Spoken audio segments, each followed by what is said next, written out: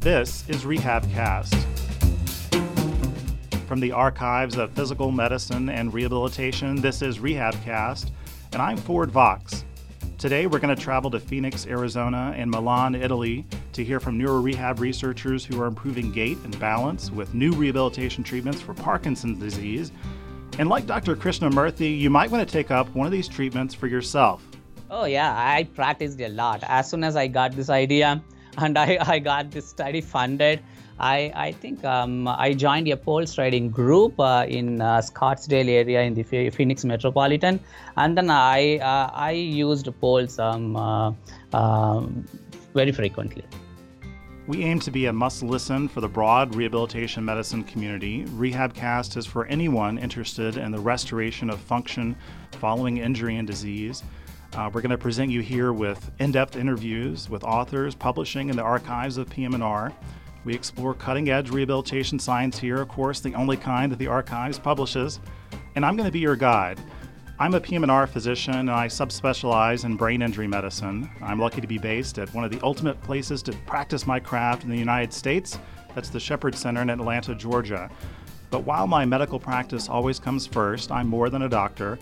I'm also a healthcare journalist who reads and writes about everything taking place in medical practice and healthcare policy today, as much as I possibly can anyway. I'll write about stuff ranging from feature stories to hot take opinion pieces that my editor wants back in a few hours. And I provide consumer health news and advice as Atlanta Public Radio's medical analyst. So in that spirit, you're going to certainly hear my viewpoint in this podcast. Before we get to the interviews, let's start with the news. Congrats are in order for occupational therapy.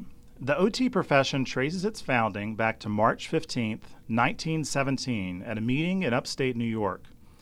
An architect by trade with some medical background named George Edward Barton gave that field its name a few years earlier, and he helped organize that founding meeting. While working in Colorado on behalf of the governor, investigating famine among farmers, Mr. Barton suffered severe frostbite, necessitating the amputation of 2 toes on his left foot. But more seriously, he became paralyzed on his left side following surgery. He decided to come to Clifton, New York, for the Clifton Springs Sanitarium. The region was well renowned throughout the country for its sulfur springs. Medical practitioners at the time thought that water's sulfur content held curative properties. But Mr. Barton found more than spring water infused with sulfur. Industriousness proved a better salve than R&R. He pushed what he first called the work cure, productive activities adapted as necessary to one's disabilities. And he was his own first patient. He directed the building of Consolation House, his occupational therapy clinic there in Clifton Springs, from his wheelchair. The Consolation House included a workshop adapted to impairments as necessary and a vocational rehabilitation training service. That first meeting of what was then called the National Society for the Promotion of Occupational Therapy, now of course known as the American Occupational Therapy Association, was 3 years before the 19th Amendment granted women the right to vote. But 2 women were named society officers back then, Vice President Eleanor Clark Slagle and Secretary Isabel Newton. The following month, the United States entered World War I, then of course known as the Great War. In that summer, the draft lottery started up. On June 5, 1917, 10 million men got in line, as every American between the ages of 21 and 30 registered for the first U.S. draft since the Civil War. On July 20th, Secretary of War Baker pulled a number from a goldfish bowl and the great draft lottery was on. For more than 14 hours straight, officials drew numbers to determine the order in which the men were to be called to the colors. Ultimately, we sent over 2 million soldiers to the battlefields, and then we saw 200,000 return home with war wounds. Barton had broad connections in Europe, and he contributed to the build-out of rehabilitation services for injured soldiers at home and abroad.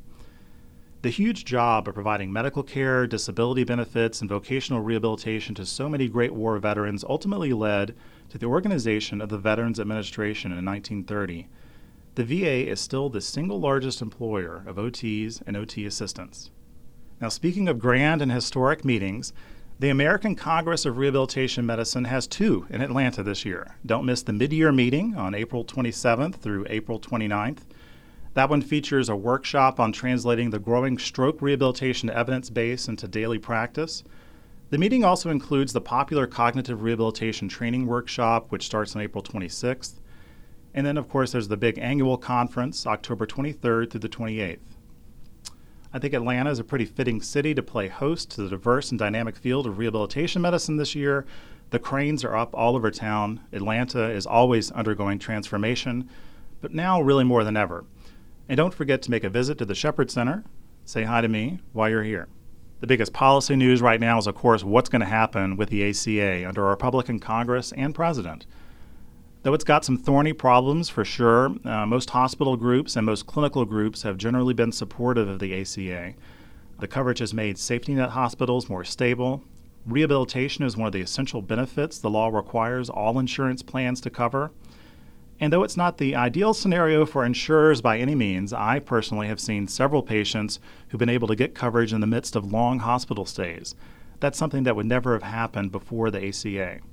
Tom Price, the new HHS secretary, spent some time overseeing the orthopedic clinic at Grady Memorial Hospital. That's the state of Georgia's major safety net hospital situated in downtown Atlanta. He did that while building up his political career. I don't know to what extent we'll see that experience reflected in his administration of CMS and his orchestration of really the next wave of healthcare reform. But so far, a major concept for those with pre-existing conditions seems to be high-risk pools. Those are types of plans that are typically state-based, and they can run out of resources, capping benefits. Everyone in rehab deals with arbitrary coverage caps. We're going to need to advocate for our patients on this one.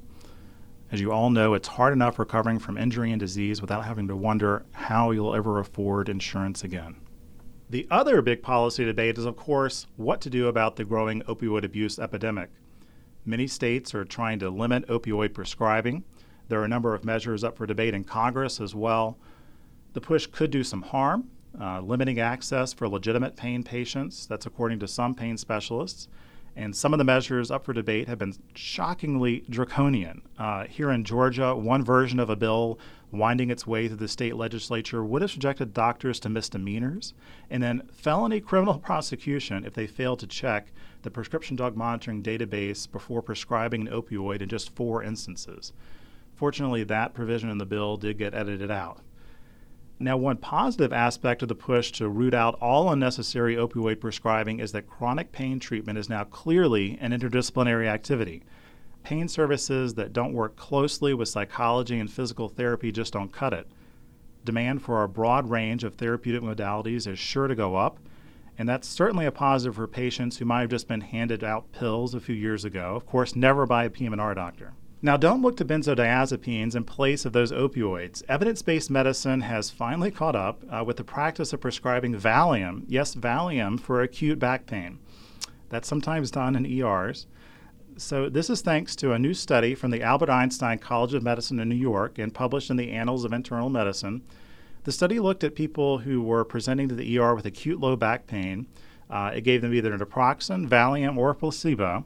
Most everyone improved 3 months out, no matter what pills they got. In a couple of minutes, we're going to be taking a close look at 2 Parkinson's studies that you'll find in the pages of the archives. But first, amantadine. It's, of course, an old Parkinson medication that's made its way into the treatment of other neurological conditions, most famously as a neurostimulant useful for treating disordered consciousness following TBI. Now it's on the road to gaining another life as a treatment for gait impairment and multiple sclerosis. Last month at the America's Committee for Treatment and Research in Multiple Sclerosis, Dr. Jeffrey Cohen announced findings from his Stage 2 trial of an investigational long-acting formulation of amantadine for walking impairment. This drug, which is currently called ADS 5102, is taken once at night, and when compared to placebo, subjects walked 17% faster on the drug. The FDA is currently also considering whether to approve ADS 5102 for Parkinson dyskinesias as well.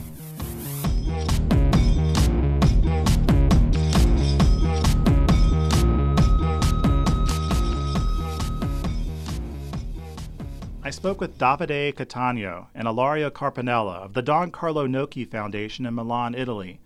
Davide is head of the Gait and Balance Disorders Laboratory there, and Ilaria is a biomedical engineer. I should say that the Don Carlo Nocchi Foundation is a major rehabilitation system throughout Italy, and it publishes much excellent research. Their study is entitled Wearable Sensor-Based Biofeedback Training for Balance and Gait in Parkinson's Disease, a pilot randomized controlled trial.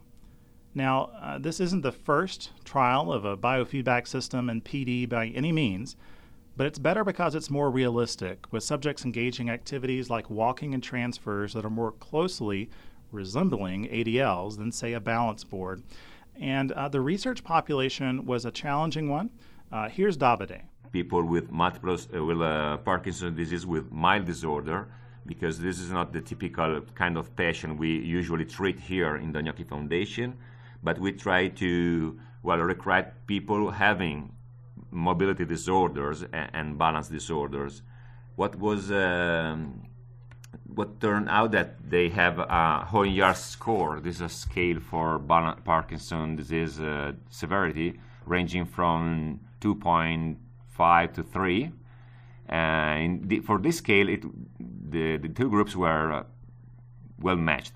So in this case, we can compare the two groups, even if for other measures there were small differences.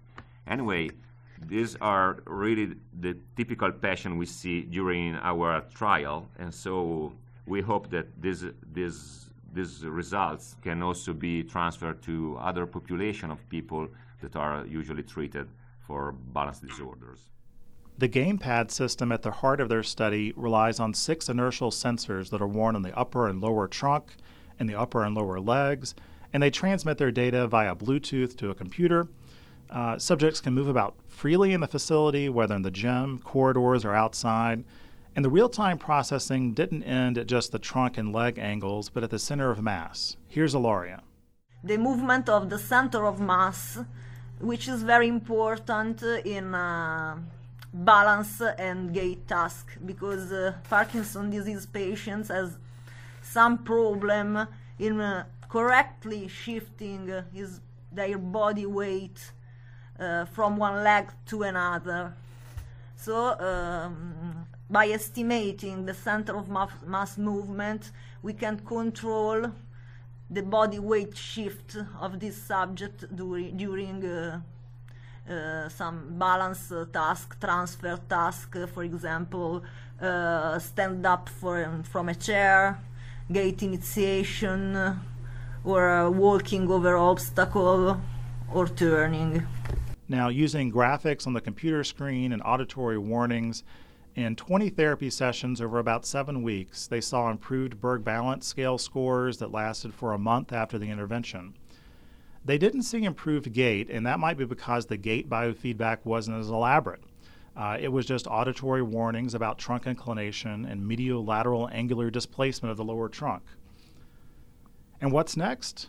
Making it all more mobile, of course. Indeed, we are developing a new system, and the idea was to use smartphones instead of PC screens to be able to provide a real portable unit and then provide acoustic cues for them also in open spaces and other environments.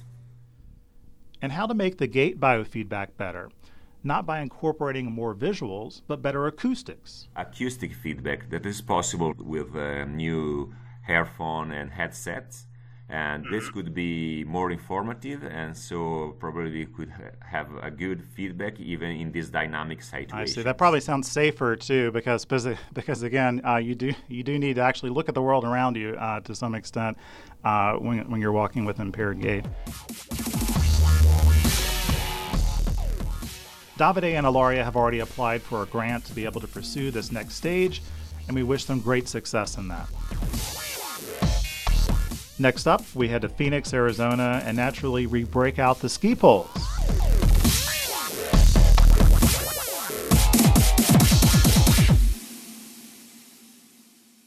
So with me now is Narayan Krishnamurthy. Dr. Krishnamurthy is an assistant professor at the College of Nursing and Health Innovation at Arizona State University. We're discussing his study out in the Archives of Physical Medicine Rehabilitation on pole striding, the pole striding intervention improving gait and axial symptoms and mild to moderate Parkinson's disease.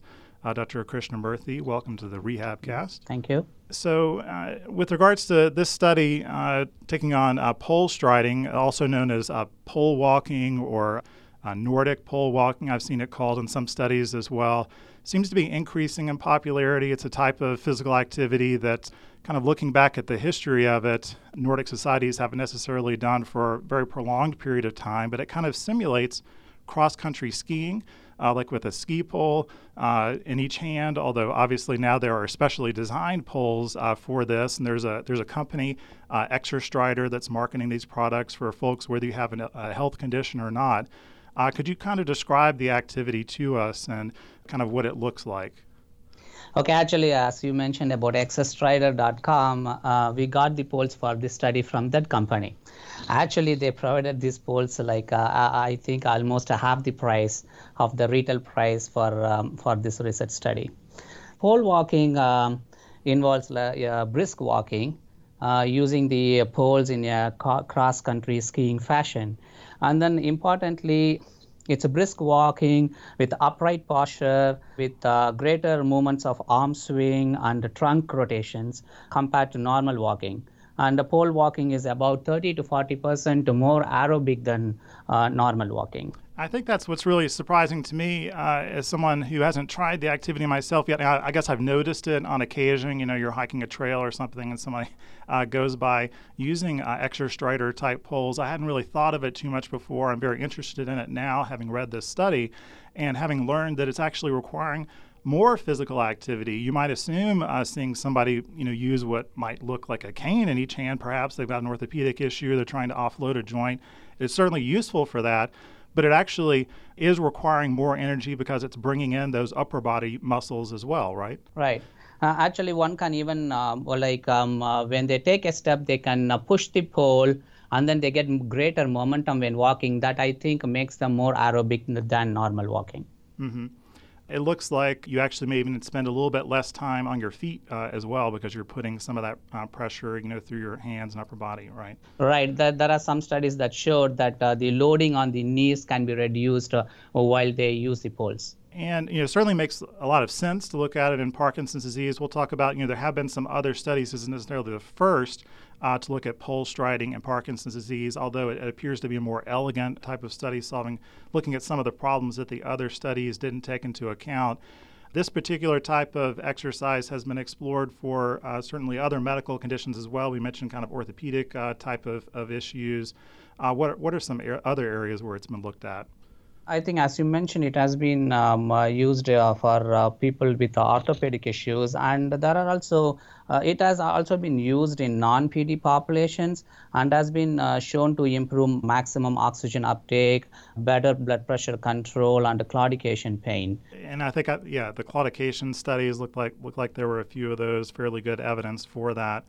Now, talking about kind of bringing this into to PD in particular, there's a couple of prior studies that you've discussed here. There was one that was negative, a German study that was done in 2015. It used that principal UPDRS scale for Parkinson's disease as its main outcome measure. It actually had a negative outcome. What do you think might be the reason why that study came out negatively? I think the main issue may be they haven't may not used sufficient number of gait steps while evaluating. I think they used mainly a clinical score called the Unified Parkinson Disease Rating Scale, and it is possible that sometimes it may not pick up exactly the gait and balance issues, especially because if you look at the UPDRS score, it has different parts, and then generally people use the motor examination part of the UPDRS, which we generally call as UPDRS Part 3, and it has many items, and some of the items include gait and balance. So it's not entirely related to gait and balance. It has items related to tremor, and other motor symptoms in PD. So if those have not been improved, then if one looks on the overall motor examination, UPDRS Part 3, then one might not see improvements in those. And you did use kind of more of a sophisticated gait analysis system as well, the IDEA system by Minisun. Why did you choose that? Actually, it gives step-by-step parameters. And first, at the time, the best gait system that I was aware of is the IDEA gait system. It was easy to use, and then we collected hundreds of steps. At every time point, we tested the subjects. And also, there are a couple of reports in the literature which shows that we need at least about 120 to 150 steps to reliably calculate the variabilities in step time and stride time. If you use shorter gait trials and then focus on only 10 to 20 gait steps, then it's the variability measures that one can obtain from short trials are not that reliable. Okay, very good. Yeah, and we'll come back to this variability concept because it's very important in the trial. Now, in terms of the mechanics, what it looks like, it's actually kind of a long study that you conducted here over a 9-month period, of which there's kind of 3 months in the center that are the training. And I think that it's relatively sophisticated in that regard, and certainly more expensive to do a study like that. What is the importance of? So you did an initial kind of baseline assessment. And then 3 months later, just before you're starting to do the training, you do another assessment, you do the training for that 12-week period, you do a post-assessment, and then 3 months later, a follow-up assessment. So beginning with that initial 3 months, you're asking people not to engage in any particular aerobic exercise or therapy activities that are centered or may potentially improve their gait during that period of time. And I guess as expected, the study shows that there is a little bit of decline in function, not significant, but you did see a decrement in the measures there. And then, as we'll discuss, there's a subsequent boost. But why kind of the importance of this so-called detraining 3-month period to begin with? Yeah, because generally physical activity is highly recommended in people with PD, and especially people with PD in mild to moderate stages of the disease. They participate in different exercise activities, as far as what I have seen in this Phoenix metropolitan area. So when we have them participate in the studies, and if they are participating in an exercise program specifically to improve gait and posture, that can significantly confound the results of any changes due to the pole striding training. So we want them to get off from that exercise routine, but we allowed regular walking and stretching type of exercises. So we didn't want them to participate in a very structured exercise program that can confound the effects of the pole striding. That's why we requested them to stop participating in any exercise program for the first 3 months so that they come to that baseline. And then we started the intervention and then studied the effects of the pole striding on different gait and balance measures. And you discussed in the trial the effects that, in the discussion about, you certainly did have that decrement there that I mentioned, but ultimately the results, kind of supersede that. And then you have this 3-month post follow-up period. There's some changes there, but still many significant retained benefits and individual aspects of step length and stride length and so forth. Another kind of mechanics question here is kind of the size of the trial, and this is a proof of concept, laying out, I suppose, the case for a larger study, correct? All right. And so this initial trial, we have 17 subjects. Let's see, 16 subjects completing the therapy. 15 of those, fully compliant. One did not do as many sessions as are necessary. Relatively small. Was that about the number that you were targeting? Would you prefer to have some more? Were there difficult to recruit for this trial? No, we targeted for about 15 to 16 subjects, and we did some power analysis based on the previous studies, and then we came up with this number. And I won't say the recruitment is easy because it's a very long-term study. One needs to get committed for about 9 months. but we didn't have any great difficulty in recruiting. This study was done in Sun Health Research Institute. The people in the Sun City area, most of them are targeted for this study. And Dr. Schill, who is currently a director of the Mohammad Ali Parkinson Center at Barrow Neurological Institute, located in St. Joseph's Hospital and Medical Center, was with the Banner Sun Health Research Institute at that time. So we targeted people in that area, in that neighborhood, and it was not easy, and at the same time, it was not very difficult. And we could get people participating in the study. And in terms of talking about everybody else that was involved, this is a study that involves recreational therapy too. It was a recreational therapist who trained the individual subjects on the correct use of the pole striding, and they were there at every session. Is that correct? Right. Darlene O'Donnell is a recreation therapist at Mohammad Ali Parkinson Center, and she was involved in this study. And then she provided training on pole striding for those subjects, and then she was there for every session, intervention session across the 12-week period. You know, certainly with any type of therapy trial, you have to think to some extent about the therapeutic relationship in and of itself and how much that may have kind of a bit of a placebo effect. Obviously, this trial is one in which it's not being compared to, say, a control group of, say, just walkers, also with a positive therapist egging them along or something like that. But that's something that could be done in a larger or subsequent trial as well, correct? Right, yeah, because in this study, each subject served as their own control. We didn't have another group, or we didn't do a randomized control design. So in future, we should focus on those type of trial designs, and may include more number of subjects too. Mm-hmm. And so now looking at some of the measures and the outcomes, we talked about the gait analysis, those being done, and you were able to parse out, in particular, certainly looking closely at step length, stride length, the speed, but also the variability, which is very important for fall risk in particular. All of those with very significant changes in the pre and post, and many well retained at 3 months post. In terms of step length and stride length, you're reporting 9% improvement, speed going up by 11%. That's comes down to 11.5 centimeters a second. You talk about the fact that is better than the kind of minimum 10 centimeters a second that are needed for a meaningful change in an older population experiencing some disability. So definitely very important outcomes there. The variability measures, though, those closely linked to fall.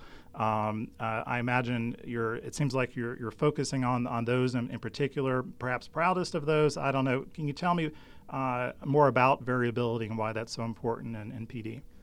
Yeah, mainly people with Parkinson's disease, they have the inability to generate sufficient step length. Because of this inefficiency, the step length they take, and then the time to take step between two steps is much more variable. It's not very rhythmic as in the case of people without Parkinson's disease. These measures have been shown by many researchers in this area that they are independent risk factors for falls in this population. So pole striding is very effective. We have shown that it's effective in reducing the step time variability. So we think along with the increasing the step length, the speed, and improving the gait and balance items of UPDRS scores and reducing the step time variability, I strongly believe that pole striding can reduce fall risk in this population. And certainly we have to speculate or extrapolate from other studies to some extent about exactly what the brain mechanism may be. But the activity of pole striding, you're obviously getting much more proprioceptive feedback. The subjects are perhaps more aware of their body balance as well, bringing in that upper body also. Clearly we must bring in, other brain networks to accommodate for those that are damaged by Parkinson's disease. Actually, as I mentioned, since pole striding involves greater trunk and trunk rotations and upper body movements, I think that significantly helps them to take big steps, because as one practice regularly taking bigger steps and then swinging their arms bigger as if they are going to handshake with someone for every step. And if as one practice this regularly, it's something like targeted movements that that if one practice these movements every day, then based on the plasticity effects, one can improve that even without using the pole striding. Yeah, it is. Yeah, and as you mentioned, that they are getting the sensory feedback from the landing of the poles when they are using the poles. So that also helps in inferring the timing when taking the steps, and that might have played a role in reducing the step time variability. Yeah, it's so huge to find any means that can encourage someone with Parkinson's disease to really get a bigger step, and this is a great solution to that, because you are providing another point of contact and kind of security with the ground, but encouraging that person to swing forward further and kind of build up comfort with that new type of gait dynamic that's obviously carrying over into further assessments, even without the poles. Now, along in terms of the mechanics of the study, you're doing the activity on medication, the assessment off of medication, correct? Right, correct. And what's the importance of that? So we asked the subjects to come with a medication on condition during the intervention sessions, because they are doing the intervention 3 times a week for about 12 weeks. So it may be difficult for them to give their best doing the pole striding in the medication off condition. The main reason for doing the evaluation sessions during medication off condition is, since we did the evaluation at different time points of the study, and then there is a pretty good chance that the medication dosage can be changed across a 9-month period. So that's why we want to go for the medication off state, so that our results won't be confounded by the dosage of the medication. Mentioning medications were changed over the course of 9 months, and in kind of a positive way. Can you discuss that? I think 7 subjects, they didn't add any change in the medication across a 9-month period, and 4 of the subjects actually reduced their medication. And I think it's a pretty impressive that this exercise training can preserve their function, so there is no need to increase the medication and even reduce the medication across a 9-month period. I think it's a pretty impressive, and I'm pretty happy that we came up with an intervention that can really help these people. Yeah, and that's also reflected in the Hone and Yar scale, that H and Y scale. It's right. Really, just a 7-point ordinal scale, and you did see improvement, functional improvement rating on that scale, which is kind of hard to do. And you maintained that at the end of the 9-month period. Right. The improvements in the HY score and also the gait and balance items of the UPDRS scores, they were preserved even during the follow-up evaluation. So, clearly a real proof of concept trial here. You've made the case for, doing a more elaborate trial as well. Kind of what are your thoughts about what you would like to do next and take this research into perhaps a bigger study? Doctors usually advocate physical exercise as an important adjunct to medication in the treatment of PD. However, regular exercise activity is pretty challenging in this population. The main barriers are identified as low outcome expectation, lack of time to exercise, and fear of falling. But if you consider pole striding, it actually takes out the fear of falling. Now they have 2 poles in their hand, they have increased base of support, so that takes the fear of falling issue from the main barriers. And also, like now people people with PD know from our study and also from the previous literature that pole striding can really help. So that takes the another barrier, that's the expectation of the lack of benefits from the exercise. Now they are sure that it will be helpful, and then they don't have the fear of falling because they have better base of support from two poles. So we can reduce many of the barriers of people sticking to regular activity. So I would like to develop a pole striding based exercise behavioral therapy for people with PD as the next step. That makes perfect sense. So I'm sure ExtraStrider must be thrilled with their ROI here. This is a positive study. I mean, talk about getting a good deal, providing you these poles at 50% off.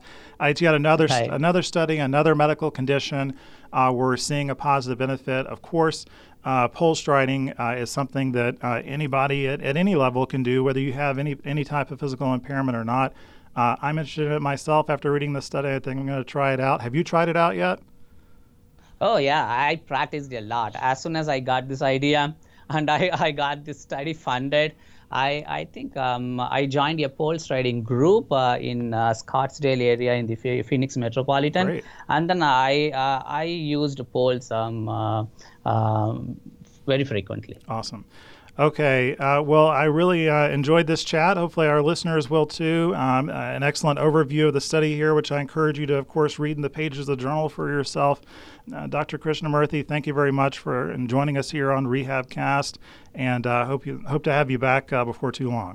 Thank you so much.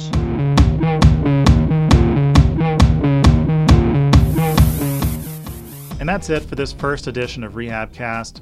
I hope you enjoyed listening, and I hope we'll see you in Atlanta this year. Please share the podcast, please rate it, and send in your suggestions and comments to docvox@gmail.com. That's docvox@gmail.com.